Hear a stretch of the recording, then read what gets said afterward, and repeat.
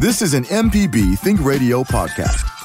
To hear previous shows, visit mpbonline.org or download the MPB Public Radio app to listen on your iPhone or Android phone on demand. Welcome back to Creature Comforts on MPB Think Radio. Kevin Farrell here with Dr. Troy Major, veterinarian at the Animal Medical Center in Jackson, and Libby Hartfield, retired director of the Mississippi Museum of Natural Science. Today on the program, we welcome back Dr. Kathy Shropshire. As a mainstay in the Mississippi wildlife community, she's seen a lot of what Mississippi outdoors has to offer. Today we'll talk about one of the more hidden mammals of our state, the shrew. Easily confused with a mole, Mississippi is home to several types of shrews. But have you ever seen one? You can join our conversation with a phone call, and Dr. Major's here ready to help you with your pet questions. The phone number is 1-877-MPB-RING. It's 1-877-672-7464, or you can email the show. Send it to animals@mpbonline.org. Always like to remind you, if you miss part of or all of Creature Comforts on Thursday, it repeats Saturday mornings at 6. So good morning. Hope that everyone is doing well this morning. Good morning. Good morning. So, Libby, last week, Nature Fest at the museum, one of their big events of the year. What other sort of events are coming up that you can tell us about today? Well, field trips. Everybody has kind of a question mark about their field trips this weekend. So I would say if you're interested in going on any of the bird trips, really all around the state, there's some bad weather predicted possibly for Saturday. Mm-hmm. So watch those closely. But the Gulf Coast, Audubon, Jackson Audubon, I think, went ahead and canceled the trip in Vicksburg at the park. So it might be bird watching through the window. But then Sunday might be a great time to get out because the storms will have passed through. So. And I think other maybe a little bit encouraging, from what I've seen, the severe weather looks like it's Saturday afternoon into Saturday evening. So if you have an early morning thing that you want to do outside, you might get away with it and not get wet. Yeah. You ended up not getting to take your Pascagoula River trip, right. You? Last Friday was going to. We canceled, and then my friend and I went to Hattiesburg, where it was cloudy but didn't rain at all. And I thought, well, gosh, we shouldn't have canceled. But then my mother, who was in Pensacola visiting my older brother, she said it poured rain all day, so I have a feeling that it was wise to cancel the trip. And you has mentioned to me last week when we were talking about it, the level of the river was probably increased due to all the rain. So I think we made the right call. Yeah, we were on the Mississippi River Tuesday up in Memphis and south, went down to Tunica. And, the water's so high. It was interesting and fun to be on the river, but there's no sandbars to picnic on or any of that kind of thing. There's no getting off. And you really need to know what you're doing when you're on those rivers at flood stage. You don't need to be playing around. Mm-hmm. And we were with the Corps, so otherwise I don't think we would have been out there. I think the river's pretty much close to recreational boating right now. Yeah. The Mississippi River, I talked to Bob Crosby this morning trying to set up something for my grandson as far as going out, and he said it's still too high. Yeah. And he thinks probably the 25th will probably be about the earliest if it goes as predicted, but that it's really hard to launch a boat right now in most places. Yeah, we may be glad that we've got all this water later, but right now it's on top of a lot of people that don't need it. Yeah, that's, I'm a season ticket holder at the Mississippi Braves, the baseball team here in town, and it's the same thing. A lot of times in April, it can be quite chilly, and we're there, and everyone's kind of, it's so cold. And I'm thinking to myself, when we're out here in the middle of July and it's 900 degrees, we'll remember how nice it was to have some cool weather.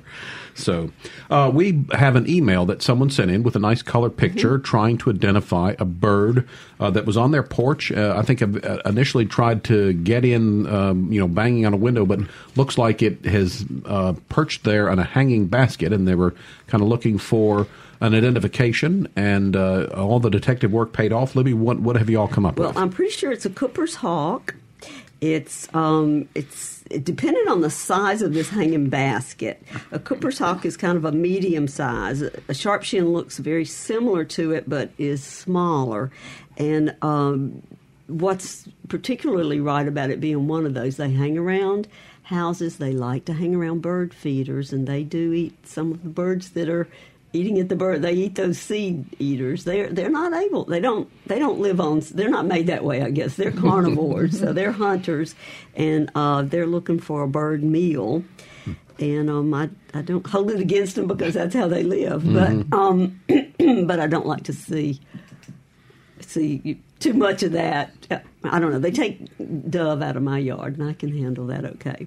But I'm pretty sure that's what it is. It's a Cooper's hawk that's been hunting in that yard, and it took a rest, or either it's kind of hiding, watching what's going on in their hanging basket plant. But it probably is not nesting in that hanging basket. No. Okay. No. It's going to get up into a bigger tree. It would not do that. Now you might get a Carolina wren would love to nest in the basket. Maybe he's after the wren. And Java, our producer, Java Chapman, found some interesting thing that if you think a bird might be nesting in your house or near your area, a couple of ways to find out. One is that says destructive behavior. Birds don't vigorously tear up mouthfuls of grass, pluck out their own feathers, pull threads out of outdoor rugs, or peel the screens off windows for no good reason. It's a clue that they're gathering nest materials. Fixation on a spot with no food. They often fly directly to a feeder, but if a bird seems fixated on a particular spot, either flying near or casting glances at it, it's a good chance it's checking it out to be a potential nest. And if you're outside and something sounds different, pay attention. If you hear something that doesn't fit the ordinary soundscape, close your eyes and follow the sound, and you might find a nest. Yes. And now, in June, that's kind of the ultimate test to me. If a bird's in your yard in June, they've got a nest somewhere, because that's kind of the height of nesting for most birds. If it's an owl, that's not true, but with most of your feeder birds, if they're hanging around in June, you start watching them, particularly hummingbirds. That's what I like to watch them leave the feeder.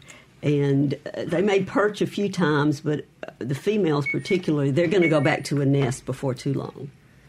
All right, and then my question for the crew this morning was, there is some sort of bird that's outside my window that, and again, I don't know exactly what time. I get up at 6 o'clock. My alarm goes off at 6 o'clock every morning, and I'm guessing 3:30, 4 o'clock, somewhere in there, this bird, and I use the word chirp, but I'm not sure that's correct either. It's making some sort of noise, and I was wondering what it was, and you all suggested possibly a mockingbird? Pay attention to how many times it repeats things. If it tends to repeat things, maybe as much as 4 times even, like it'll do one thing 4 times and then another sound 4 times, that's going to be a mockingbird for sure. It's interesting, too, out in the dark, walking the dog or something like that, totally dark, you can hear birds, whether they're grumbling or waking up maybe, knowing it's about time for the sun to come up.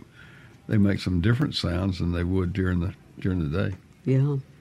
Some animals even have they'll refer to it in the literature as their morning call. Mm-hmm. Well, I wish they would call somewhere else, but because I was saying between that and the fact that my cat periodically decides that that's the time that we all want to get up and do something, and it might be, he might be hearing the bird as well and being frustrated because he can't get out there, but it's no fun when you have a good night's rest and then for the last hour or so you're kind of tossing and turning because of all the distractions. And I apparently am a very light sleeper because and my other thing, I guess, and this is just me, but it's like you're sitting there kind of half awake, half asleep, trying to go back to sleep, and for some reason I can't stop concentrating on the bird. It's like just ignore the bird. I'm like, well, I'm having a hard time doing that. So. And anyway, and like I said, the cat, when the alarm finally goes off, he is just delighted because he runs up and runs. And then, the other funny thing is I'm trying to get out of bed and he kind of jumps up on me. And I'm like, well, we can't get to the food bowl if you're sitting on me. So, but anyway, that's the life of a cat owner. Dr. Major, any interesting things going on at the clinic? Any things maybe this time of year that people need to think about in terms of their pet's health? It's kind of a, what shall I say, smorgasbord of things going on. Any given day at the clinic, there may be anything from guinea pigs, pregnant guinea pig, to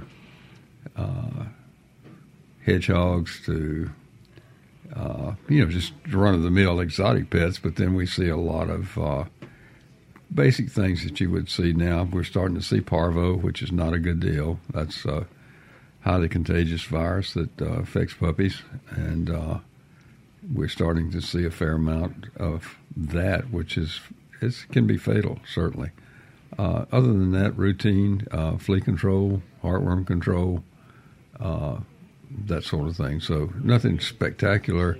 Poor little hedgehog had a tumor in its mouth, and really, but it was 3.5 years old. I think the average lifespan is probably about 3.5 to 4.5. But it was a sweet little hedgehog, and it was a very good pet. But those things happen, and we do see a wide variety of things at the clinic. All right, we need to take our first break. When we get back, we'll begin our discussion with our guest today, Kathy Shropshire. We're talking about the mole-like mammal, the shrew. Yes, they are wild. There will be no taming of the shrew today. But you can call in with your questions. The number is 1-877-MPB-RING. It's 1-877-672-7464, or email the show. Send it to animals@mpbonline.org. We'll be back with more, so stay tuned.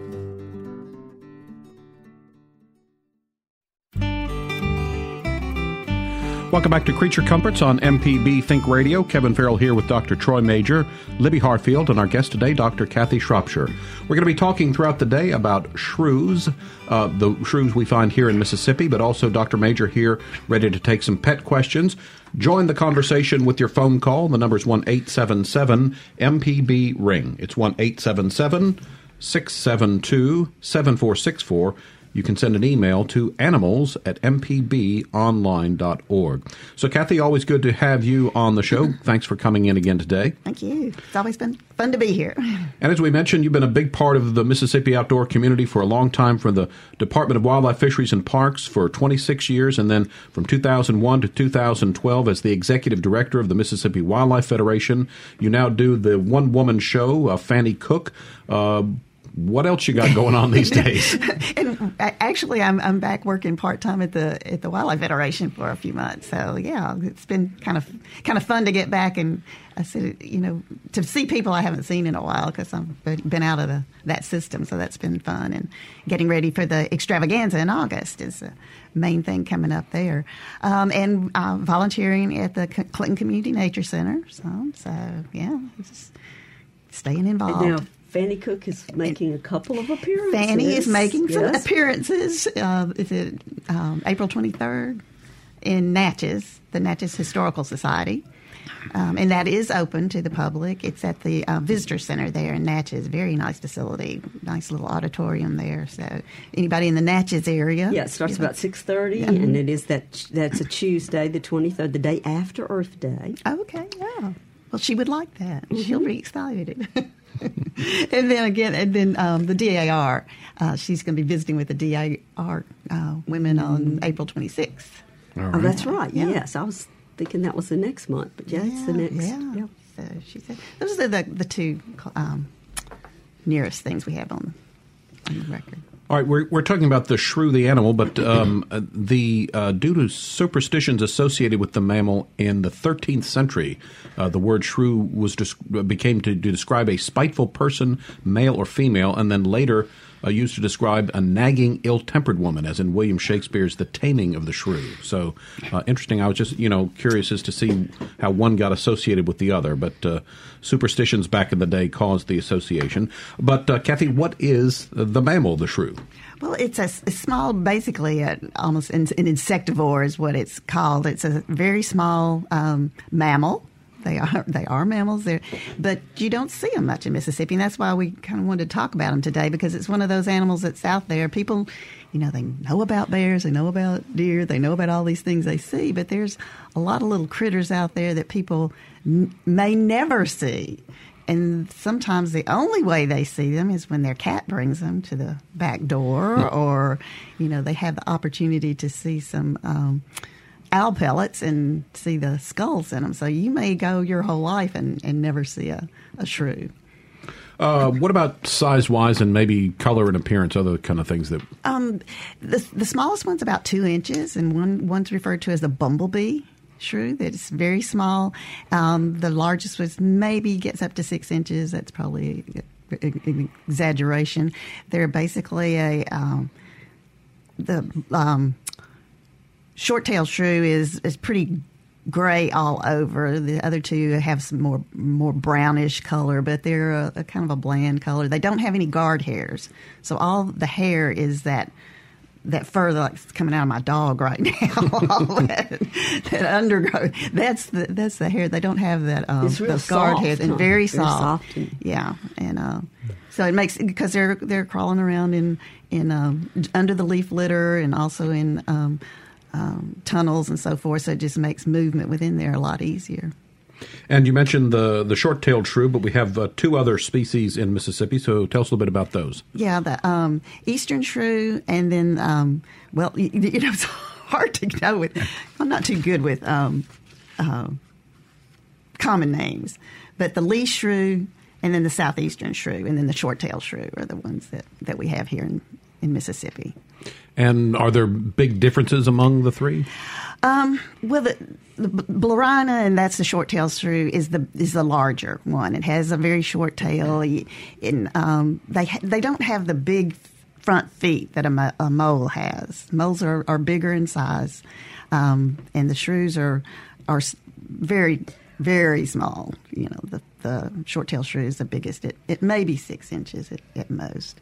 And they don't have very big ears at all. Most of them don't really go over the length of the hair, maybe just a little bit. Their eyes, they do have eyes, but they don't use them much to get around because they're mostly in the dark, so they're using other senses. You know, people confuse them with a mouse, but it's only because they're small. Because if Right. you look at all, you know, a mouse has got big eyes and big ears. And long tail, and shrews are just the opposite. Yeah, really. and I can't think of I can't think of a mouse that really looks like them. You know, the No. native mice that we have are they're just not. If you great really like look at that. it, they don't look anything like a mouse. Yeah, and that little nose. You know. And of course, if you really look at them and look at their teeth are different. They don't have the incisors like mice have. Their teeth structure, and the tips of their teeth are tinted red. It's an iron component in there that their teeth are. So if you see something like that in an owl palate, you know right away it's a shrew. And they don't have any zygomatic arches. Those arches that are like under the eye, they don't have that. So if you find a skull that doesn't have one of those arches, you're pretty sure it's not broken off. It's a shrew. We're visiting today with Kathy Shropshire, and she's helping us learn more about shrews that are located in Mississippi. If you have a question about that, or if you have a brush with wildlife you'd like to report to us, or a pet question for Dr. Major, you can give us a call. The phone number is 1-877-MPB-RING. It's 1-877-672-7464. Send an email to animals@mpbonline.org. So we're calling them mole-like because I guess they resemble moles a little bit. Do they have that same kind of destructive behavior of tunneling? Destructive? No. They do tunnel, but it's usually not on top of the ground like you would see a mole. And they're going to be much smaller because these are tiny, tiny little animals. And if you've got a lot of leaf litter, they're going to be just kind of right under that leaf litter. And that's sometimes you might see a shrew that way if you're raking the leaves that have been out there for a while, and you rake and something jumps out. Very likely that's going to be a shrew or something. But you can see their little tunnel areas that might not have a top to the tunnel because the leaf litter has been the top to their tunnel. But they don't have those larger runs that moles do that you can see on top of the ground. And, you know, that kind of brings to mind, then we've talked about voles in association with moles. That seems to me an easier thing to confuse them with. Right. We talk about the difference between a vole. Yeah, the vole is more reddish brown in color, and it would be only the size would be more closely related to the short-tailed shrew. But again, they're a different color, and they got ears, and their teeth are different. And I think you mentioned insects are their primary diet? Insects, larvae. They'll eat, anything that they come across. They're very voracious eaters. So if they ran across anything that's meat-wise, they would eat. They do eat some vegetation. One of the things I was reading about is they can get a lizard, even if they just get the tail, and the tail breaks off the lizard, they've still got a meal because they've got the tail to eat. The lizard gets away, and so it works really well. And one, it seems to like to get into beehives and eat the larvae out of beehives. And actually, so I'd love to have some beekeeper tell me if they've ever seen that happen in their beehives. But I've read that in a couple of places. We've got got a real high metabolism, which is there are a lot of reasons why they have that reputation of being ill-tempered. I think they've got their lifestyle, right? And they can eat their own. It doesn't look very fun. They can eat their own body weight if they could, eat their own body weight in a day. So they've got a high metabolism, and sometimes in the winter they said they will go into a sort of a torpor and lose some of that weight because there's less to eat. All right, we have got a couple of phone calls to get to, so we will start in Tupelo. Terry is on the line. Good morning, Terry. You're on the air with us. Love the show, guys. Thanks. I've lived with a shrew all my life, and that's my sister. So, is this my brother calling? Now, she may have good reasons for that, too, just like the little animal. Yeah. So I have a question. Are shrews... Is there areas of the state where there's more of them or less of them, or is it just pretty much spread out across the state? It pretty much spread out across the state. The least shrew seems to like drier type areas than the other two species. They like those damper, hardwood, just moister areas, and they will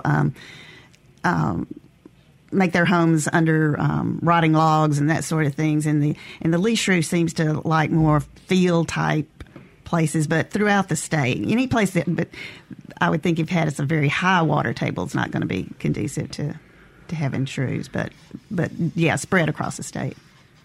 All right, Terry. Thank you very much, and I'm going to tell my sister y'all had an hour program. Oh, you're going to start something. No wonder. All right, Terry, thanks for the call.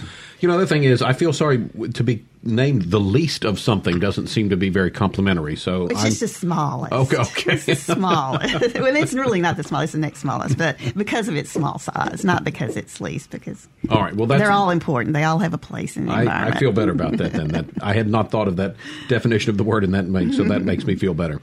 Let's get one more call in before our first break. David's traveling through Tennessee and has a question for Dr. Major. David, you're on the air with us. Go ahead, please. Good morning. Morning. I have a curiosity question. I have a veterinarian friend that years ago someone brought in a mouse that they had caught in a trap, and he wasn't dead. And they brought him in. They felt sorry for him and brought him into the veterinarian. I asked him what he did, and he said, well, when they left, I threw it out the back door. But I was just curious if Dr. Major had ever experienced anything like that, if somebody had brought in a possum that had been run over in front of their house or any such thing. Absolutely. We do see opossums, and unfortunately, a lot of times with a road injury with an opossum, they may have babies attached, and of course they attach, and quite often are hairless in the little pouch. But yes, we do see, I guess I've seen just about everything over the years, everything from snakes that have been hurt to mice, yes. But some people have mice as pets. Usually it's the white mice. And my son had one that lived quite a long time and eventually developed cataracts and went blind. But I think he lived about 3 years, which is pretty long span. But yes, there are. Anything can happen at a vet clinic, okay? That's for certain. I was just curious. Thank you very much. All right. You're welcome. Thanks, David, for the call. This is Creature Comforts on MPB Think Radio. Before our first break, Kathy, do shrews make good pets? Have you ever known anyone that had a pet shrew? Well, I haven't known them, but I have read that Theodore Roosevelt kept a shrew for a while. Now, he's the big game hunter, but he was interested in everything that was going on out there, and he did keep a shrew for a while, and he was mostly interested in the way that it would capture prey and that sort of thing. So he put a mouse in there with the shrew and the shrew eventually wore the mouse down, but they keep. But we can talk about some of that later too. All right. There's some interesting things about that too. Dr. Major, have you ever seen a shrew in your clinic? I have seen a shrew, but not in the clinic. Okay. I haven't seen it. All right, time for our first break this hour. When we get back, we'll continue talking with our guest, Kathy Shropshire, about the different shrews found in Mississippi. If you have any recent shrew encounters, please give us a call. We'd love to hear from you. Also, Dr. Major's here ready for your pet questions. The number to call is 1-877-MPB-RING. Our phone number is 1-877-672-7464. Email the show. Send it to animals@mpbonline.org. Back with more in just a few minutes, so stay tuned. MPB would like to thank Daniel, Coker, Horton, and Bell and the Mississippi Healthcare Alliance for underwriting MPB programs. Your company can be an underwriter too. Find out more. Go to mpbonline.org/underwriting to find out how. Welcome back to Creature Comforts on MPB Think Radio. Kevin Farrell here with Dr. Troy Major, veterinarian at the Animal Medical Center in Jackson. Libby Hartfield, the retired director of the Mississippi Museum of Natural Science. Our guest today is Kathy Shropshire, and we're talking about the shrew, the small mammal that's found throughout Mississippi, 3 species of shrews in Mississippi. By the way, if you ever missed today's program, you can always subscribe to the podcast using your favorite podcast app, or you can download the MPB Public Media app. Either way, you can get all of MPB Think Radio programs, and you can listen to them on your schedule.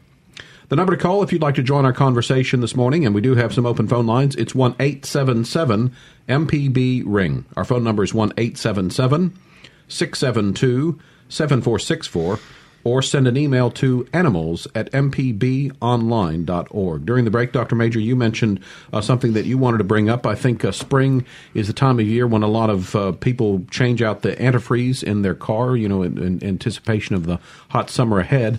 And again, that's something that you need to be concerned about and think about when we talk about our pets.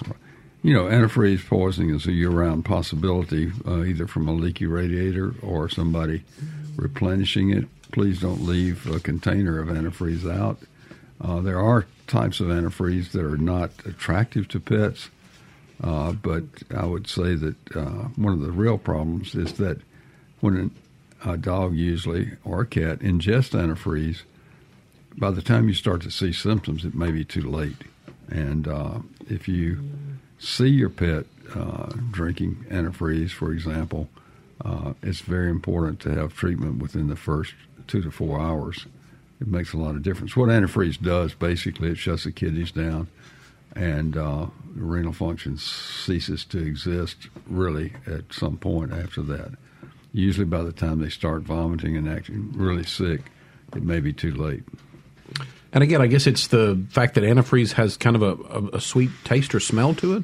It apparently it's not unattractive, let's put it that way. And I guess people that have been poisoned by antifreeze purposefully, I watch too much of the forensic files. So people that have been poisoned with antifreeze probably didn't realize that they were drinking it, mix it in with orange juice or something like that, or put it in their oatmeal. I mean, you just don't really taste it.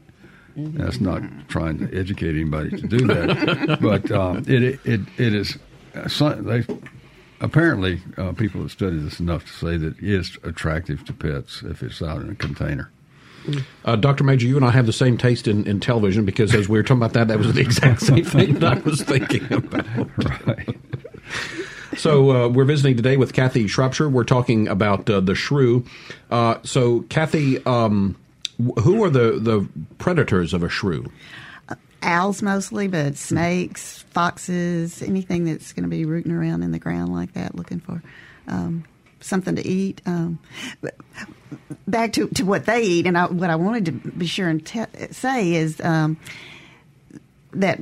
when shrews are hunting, one of the tactics they seem to use is to go for the legs, and either break the bones or hamstring them, so to speak, so that they can't move. But the other thing that, especially the short-tailed shrew, is they have a poisonous bite, and that will affect the the animal, and it can be poisonous to people, and it's probably not going to kill you. But there is, a couple of references where people allowed that to happen to them, and let's see what happens. Watch this.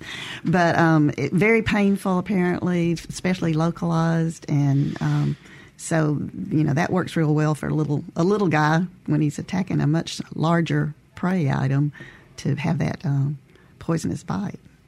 Yeah, and this, as an aside, I've seen there is some guy on the internet that does that, where he purposely gets bit and stung by different things. And I think one time there was a scorpion or something in Arizona, and he let it, and of course he went crazy. He said, and so I don't know. Yeah. Well, I think they thought this was scientific, and they were taking notes the whole time. So I guess they were doing it under some sort of watchful eye.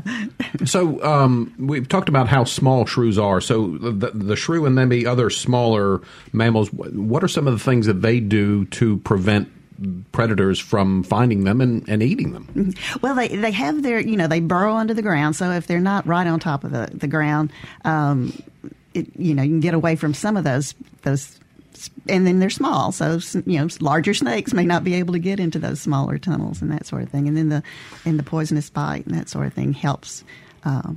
But they're active day and night, so they're out a lot. And, owls are probably one of the biggest things, which kind of amazes me. It's like, how does the owl find those little critters? Eyesight.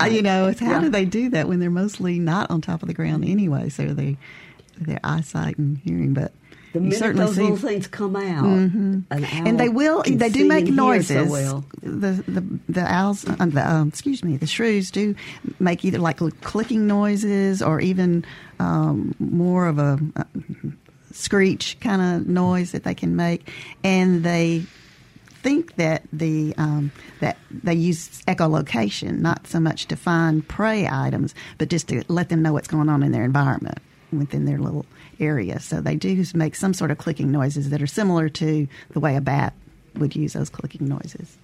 This is Creature Comforts on MPB Think Radio. If you'd like to join our conversation with a question or a comment, the phone number is 1-877-MPB-RING. It's 1-877-672-7464. You can email the show as well. Send it to animals@mpbonline.org. So we're talking about shrews, and they're a little bit mysterious or hidden creatures in Mississippi. So if you've ever encountered one, we'd certainly like to hear that story. So give us a call and join in on the conversation. So, Kathy, earlier you mentioned that they do have eyes, but I guess because they spend some time underground or covered, do they have good eyesight? Not particularly good eyesight. No, they're dependent on their sense of smell mostly. Mm-hmm. But and then because their ears, they have ears, but they don't have the outer part where they can kind of direct that hearing, so they're not using that a lot either. But you were saying that asking about their protection, but some of them are, there'll be several in the same nest. So if you had a bunch of shrews being attacked by something, that would be really frightening for anything that's trying to get a snake or anything that's trying to get nasty little fighters. You gang up on something, they might keep them from getting all of them anyway. With a poisonous bite. I guess if you were a fox and you had gotten into a little nest of shrews in the past, you might pass right by them. It's kind of like those frogs that have dogs and cats learn not to grab those frogs because of that. And so, earlier we talked about they maybe do make tunnels, but they're so small they're not nearly as bad or as big or as noticeable as mole tunnels. Would you consider the shrew a nuisance animal? I don't. But there's a lot of things I don't consider a nuisance animal. But we really don't have a yard to keep up, so they don't bother us. But, they're eating a lot of insects. There's a reason they're out there in the environment. They're eating a lot of insects, and they're providing food for some of the critters that we do enjoy seeing, the owls and so forth. So they do have a place. And I don't... When I was doing some research and looking, one of the first things that came up was have a heart. Those are the trap people talking about trapping shrews, and I was really wondering why you would want to do that. I mean, I do understand people's concern with moles, and when they're trying to have a nice yard, and I do understand it, but I couldn't quite figure out the shrew thing. And maybe somebody will call and tell me why. It seems like a shrew would be beneficial for all that because they eat larvae that can hurt your grubs garden, and things, and they eat insects that eat your plant roots. Mm-hmm. But they're not. There's probably, I hate to say this, but their metabolism is so high, and they need food and water so often that if you're trapping them in a have-a-heart, they're probably going to die in there. Oh yeah, that's. Yeah, I didn't really open it and try to see what they were, what they were promoting as far as that. Because they can't go long at all without food, and especially if they get nervous and upset. Mm-hmm. You can I don't know. I remember talking to people that would trap them for things, and they said they'll just die in your hand. They get so upset. Well, and people, one of the ways that you do trap shrews is with what's called a pit trap. Pitfall trap, where you dig a hole and put a can or some kind of container level with the ground, and shrews running, along and maybe the edge of a fence or something, and they will fall in there. Well, most of the time they're going to be dead by the time you find them. And I would think that just my experience, limited as it is with the have-a-heart, these are such small creatures, it would be difficult to find a trap small enough to hold them, I would think. I don't.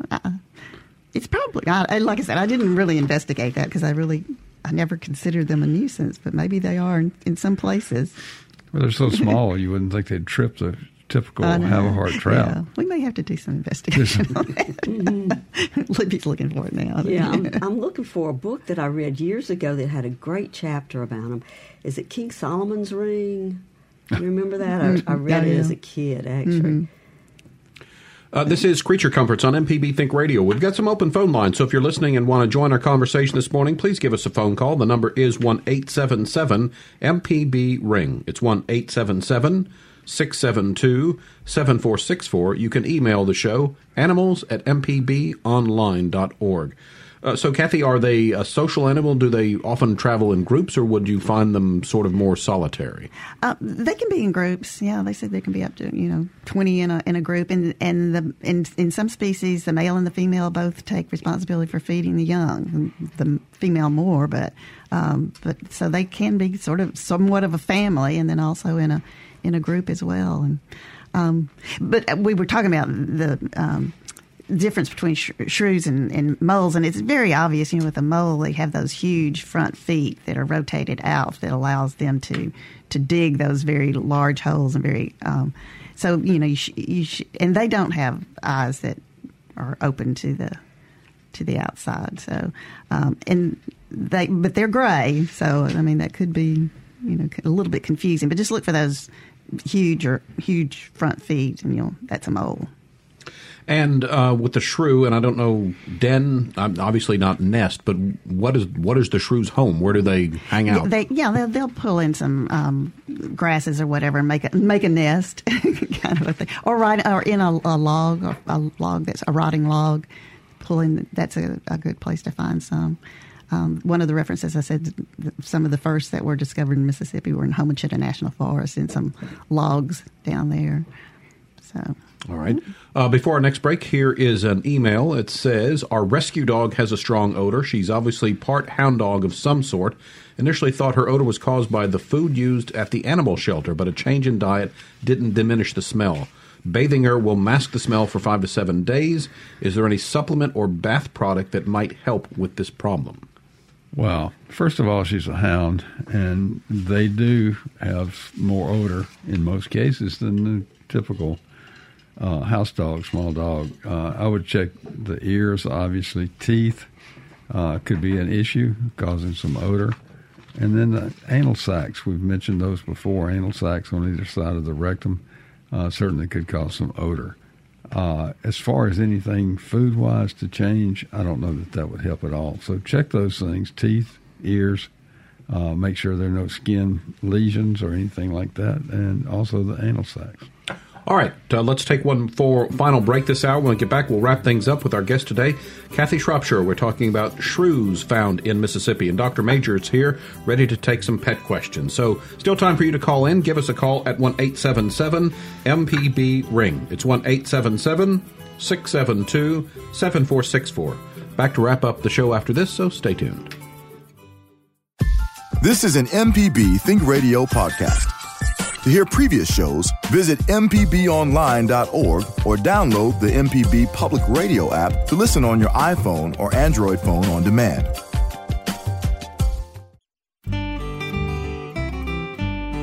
Welcome back to Creature Comforts on MPB Think Radio. Kevin Farrell here with Dr. Troy Major, Libby Hartfield, and our guest for the hour is Kathy Shropshire. We're talking about shrews found in Mississippi. We're still time for you to call in a question if you have one, or a pet question for Dr. Major, or if you've had an encounter with a shrew or other wildlife. We always like to hear those stories as well.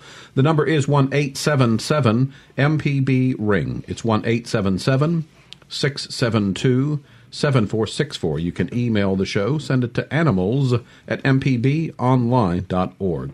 Kathy, we're talking about what we called kind of one of the hidden mammals of Mississippi due to kind of his size and that sort of thing. Are there some other small mammals around the state that might go unnoticed by most people? Well, I think most of the mice that we have in Mississippi, most people don't realize, 15, 16 species? I mean, it's amazing how many mice we have out there, and people don't, white-footed mice, and we were talking about voles and cotton rats and all these different species out there that all have their little niche that they're responsible for taking care of, I guess. So, yeah, I think there's a lot of things that people don't really notice. There could be even in in a yard in a suburb or downtown, for that matter, that there's a lot of little wildlife out there that people aren't aware of. All right.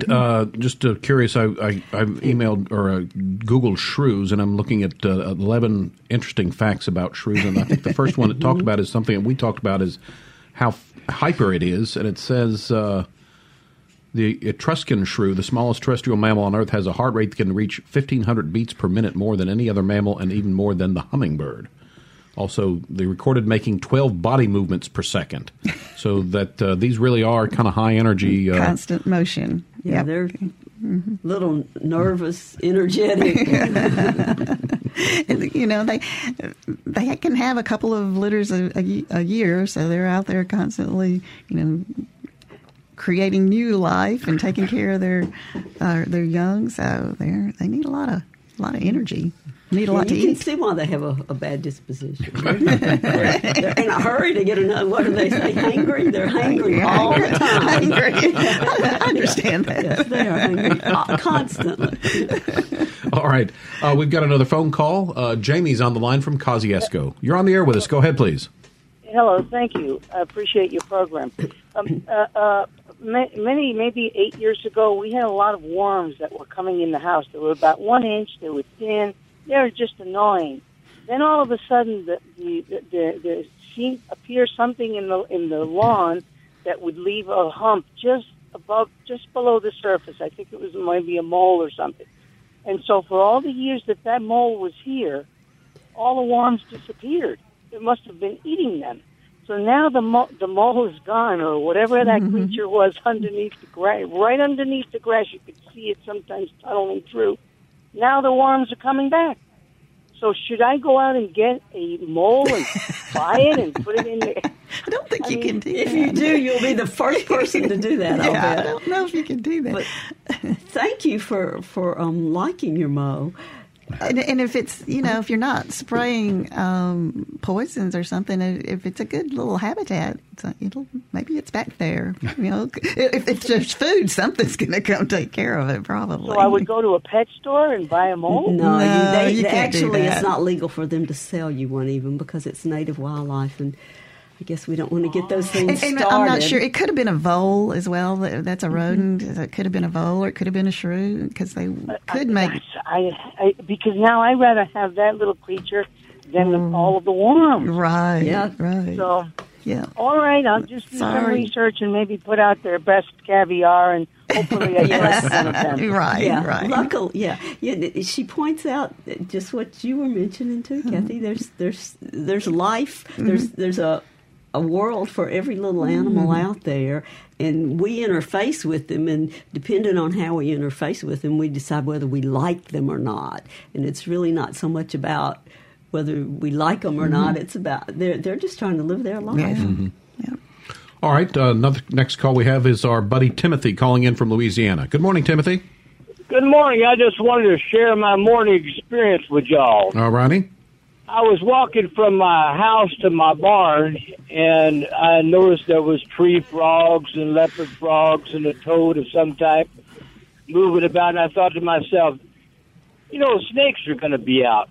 So I go to my shop and open and unlock it, and the sliding door doesn't slide worth a dang. There's like something blocking it up at the top, and I finally get it open, and a 3-foot-long water moccasin drops down. Oh, goodness. Right at my feet. Did you get the door open fast enough to get him out? It was mortally wounded by the wheels that had rolled across it, but it was dang surprising, I tell you what. It thought it found a place that was a good place to hide, I guess, and lay out, and turned out not to be a good place for him or you, did it? I'm glad nobody was harmed, but I'm sorry the snake didn't make it back. Open. Yeah. All right.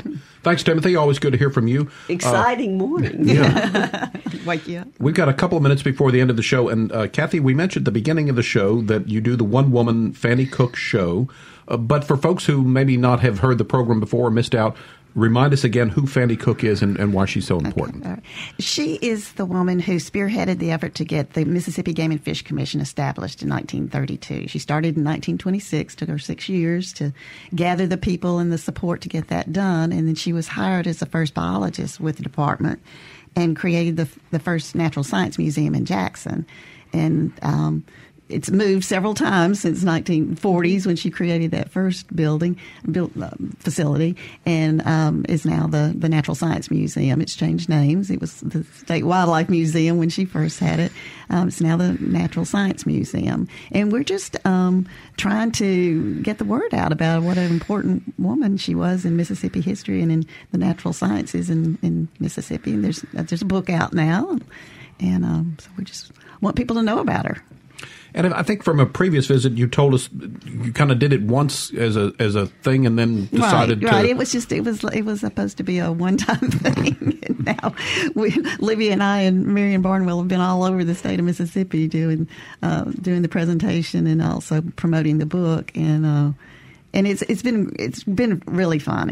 We've met with a lot of different people. We've met with students and adults, and people are all really fascinated by what she did at that time in Mississippi history. She had started museums all over the state, and most of the colleges and community colleges have that connection with the past. And for a while, it seems like there would at least be one person at those schools that knew the history of it. But it's gotten to the point now where we'll tell a school about it, and nobody there even remembers that had happened. Even though if they look, some of them may still have in their biology collections have her specimens, but they're not aware of it until we tell them. So we decided it'd be a good thing to let people know about her.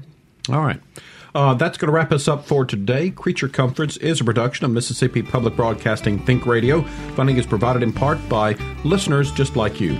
If you need to hear today's show or previous show, one way to find it is to go to mpbonline.org/Creature Comforts. Our show is produced by Java Chapman. So for Dr. Troy Major, Libby Hartfield, and our guest, Kathy Shropshire, I'm Kevin Farrell. Stay tuned. Up next at 10, it's AutoCorrect with the lady auto mechanic Allison Walker.